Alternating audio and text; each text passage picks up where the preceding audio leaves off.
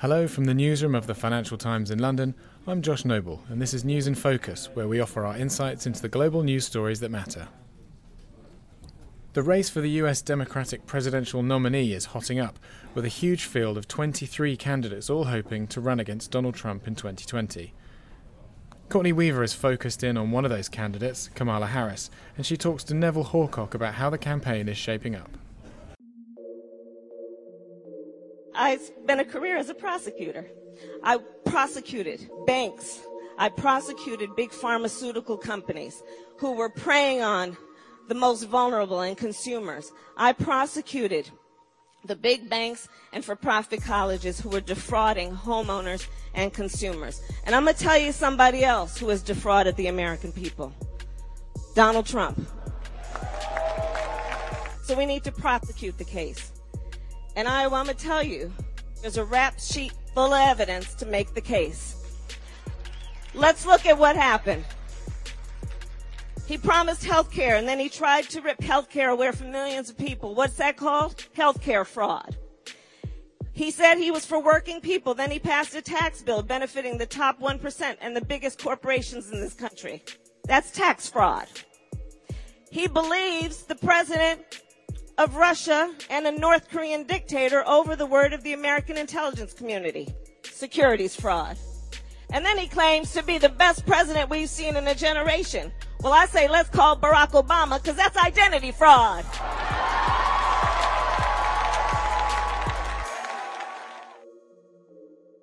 We just heard a clip from Kamala Harris speaking at a recent campaign rally in Iowa. Courtney, first tell us why you chose to profile her in particular of all the potential Democratic nominees. That's a great question, Neville. I think the reason I thought Kamala Harris was so interesting was because there's so many candidates that have really been on our radar for a while. Joe Biden has obviously run for president twice before. Bernie Sanders has run once before. And Elizabeth Warren, even though this is her first campaign, we've heard a lot about her during the financial crisis. Whereas Kamala Harris, I think people know who she is maybe know a little bit about her background, that she was Attorney General of California. But I think a lot of people I had spoken to here in D.C. and around the U.S., they didn't really have a sense of her and who she was as a person, her background and her ideology. And so that's why I was kind of fascinated to learn more about her and kind of see what she stood for. So she was Attorney General of California. What was she doing before that? What's her background then? So she grew up in Oakland, which is right outside San Francisco. And after graduating from law school, she was working in the district attorney's office there. And she launched this kind of underdog campaign to be district attorney of San Francisco when she was in her 30s. And she was running against two much better known competitors. No one thought she had a chance. She was polling in the single digits at the beginning of her race. And against all the odds, she managed to beat them. She ended up in a runoff with one. And then she unseated the incumbent. And this propelled her into talk of being, future Attorney General of California, which she was, and then Senator of California, and kind of launched this remarkable rise for her in a short time. Is she seen as having done a good job as District Attorney and Attorney General and Senator? At the time in San Francisco, I think her record was very well regarded. It's kind of an interesting story. So she was running again against a better-known white male Republican opponent, and people thought at the time, how can a progressive, she calls herself a progressive, how can, a liberal San Francisco district attorney beat him in a runoff in California, which typically tends to pick Republican attorney generals? And she did. But now she's in this interesting position where, in her attorney general race, she was criticized for being too liberal, not tough enough. And now during the Democratic primary, she's getting it from the other end of the stick. And people are saying, well, she calls herself a progressive prosecutor, but looking back at her record, there are other things that she could have done for criminal justice reform that she didn't do. So she's getting criticism there. How is she doing overall, would you say, out of the 23 candidates? Yeah, 23. So she had this huge, impressive launch in January. The campaign estimates that there were more than 20,000 people at her rally in Oakland, which was just huge. She raised a very impressive amount of money in the first 24 hours. And then in the first quarter, she did pretty well fundraising-wise as well. And since then, her name has dipped out of the 2020 narrative. People like Biden or Bernie Sanders or Pete Buttigieg, who's the mayor of South Bend, Indiana, who had this meteoric rise in the polls, and now Elizabeth Warren as well. They seem to be sucking up more of the attention. And some people have been wondering, why is she not doing better in the race and why isn't she getting that attention? In the clip, she's talking about prosecuting Donald Trump. Is that reaching out to the Democratic base? Will that boost her chances, do you think, that kind of tough talk? Yeah, I think there's a lot of people in the Democratic base right now who want to see impeachment proceedings begin against Donald Trump and who want the Democrats to take further action. I think within the field of 2020 candidates, she kind of went out on a limb on that you have others like Pete Buttigieg who said, being president, your job is not to prosecute your political enemies. And some people are drawing comparisons between Trump's own 2016 campaign and the lock her up slogan that his supporters would chant against Hillary Clinton and how badly that was taken by some on the left. But I do think that there is a wide swath of the Democratic primary electorate who do want to see action taken against Donald Trump, who do think that there should be obstruction of justice charges brought against him. In your research for the article that you've written for FT Weekend magazine, you've met a lot of people who've actually worked with Kamala. What were their impressions of her? I think my biggest takeaway is, she is someone who does her homework. She doesn't like to make mistakes. She likes to be well prepared. They said she's not, a fly by the seat of your pants politician, that she likes to go into meetings feeling like she has control of the situation. I know some people in her current office, when she does briefings, she likes to do them in a very small number because she doesn't want to be surrounded by all these people and maybe say something that comes off as ignorant or that she doesn't have control of the facts or the situation. And she's just kind of applied this diligence and this persistence to her career and to everything that she's gone after. They said that she has her eyes on the prize, and you see that now with her jumping from attorney general to senator to presidential campaign. Well, I'm always keen to avoid unscripted moments, so I can totally relate to that. But let's hear a clip from one of the people you spoke to, Jeff Adachi, a late San Francisco defender who often sparred with Harris when she was the city's district attorney. She's always been extremely charming and talented in terms of a people person. She's got grit. And to me, that's probably more important than anything else. You can pick up the other kind of skills. I mean, being book smart, knowing the law or knowing policy.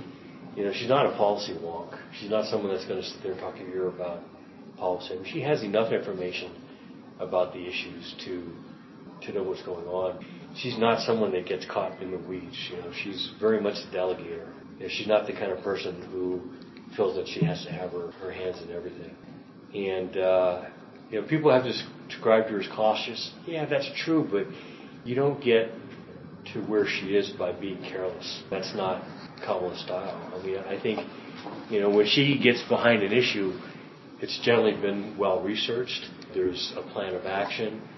And, she's very comfortable. So judging by this assessment of her personality, Kamala may be playing a long game. When's the next big test for the would-be Democratic nominees, and when will the process of choosing a nominee reach its conclusion? So the first big test we're going to have is the first Democratic presidential debates, which start this week on Wednesday and Thursday. The candidates have been split over the two nights, and so we'll have 10 candidates on each of the stages. But Harris will be on the same stage as Biden and as Bernie Sanders, Pete Buttigieg. And so I think just seeing these candidates in contrast with one another, even though they won't actually get that much time on stage because there's so many of them, just seeing how they interact with one another and who has a breakout moment, I think could really shape the race. And then there'll be another debate at the end of July. So I think we're really picking up speed here. Obviously, the first votes don't come until January when the Iowa caucuses are. So until then, there's a lot of things that could happen and people could switch positions in the polls. So that's going to be a study in contrast because we'll see how the candidates literally measure up to each other. Right. And, supporters of Harris who've been disappointed by how she's done in the polls so far and how much attention she's gotten, they think this could actually be a good forum for her. If you watch her when she's on the Senate Judiciary Committee, she's actually very good at grilling people on the stand, whether it's Jeff Sessions, the former Attorney General, or William Barr, the current Attorney General. And so this could be kind of a breakout moment for her, they think. But it will remain to be seen. At the back of the Democrats' minds as they look at this will be Hillary Clinton's defeat by Donald Trump in 2016. How do you think that's going to influence their choice of candidate? I think a lot of people are looking at 2016 and how Donald Trump managed to win the presidency, and they obviously don't want to see a scenario like that again. So when you look at polls of Democratic primary voters, people say their number one concern is having a candidate that can beat Donald Trump. And that's why I think a lot of people see Joe Biden, who's currently number one in the polls, as the main contender right now. But at the same time, looking back on 2016, some Democrats say Hillary Clinton suffered from a lack of enthusiasm among certain Democratic voters. And they obviously don't want to see a repeat of that again. So they would like to see a candidate who has the enthusiasm of the base and feels like a fresh new face, which obviously Joe Biden isn't as much.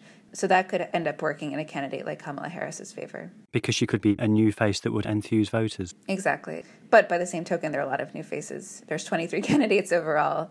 Elizabeth Warren, is a relatively new face. She's never run for president before. So is Pete Buttigieg, very new face. So there are a lot of other options out there. The expression, the tyranny of choice, comes to mind. Exactly. Let's end with another clip, this time from a rally you attended with Harris, also in Iowa. Well, speaking truth doesn't always accomplish that goal. But there's another thing about speaking truth. Yes, people may walk away from that conversation thinking, I don't particularly like what I had to hear. But they will also walk away from that conversation knowing it was an honest conversation. So let's speak the truth. Well, she's promising to speak the truth, but it'll be interesting to see how Kamala Harris's cautious approach plays out against the backdrop of a sitting president who is constantly straying from the script. Thanks, Courtney. Thank you. That was Neville Horcock talking to Courtney Weaver in Washington, and you can find a link to Courtney's magazine article in our show notes. Thanks for listening. Don't forget, if you missed our recent episodes on Donald Trump's clash with the ECB, Philip Green's crumbling fashion empire, or Facebook's digital currency venture, you can find them all on the usual podcast platforms.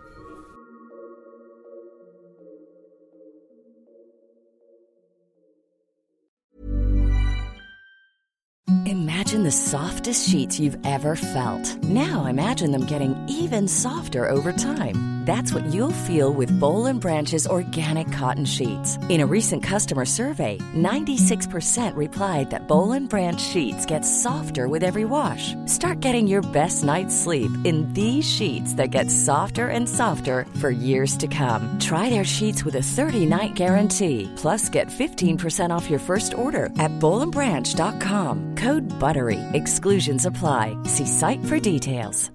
Hi, I'm Daniel, founder of Pretty Litter. Cats and cat owners deserve better than any old-fashioned litter. That's why I teamed up with scientists and veterinarians to create Pretty Litter. Its innovative crystal formula has superior odor control and weighs up to 80% less than clay litter.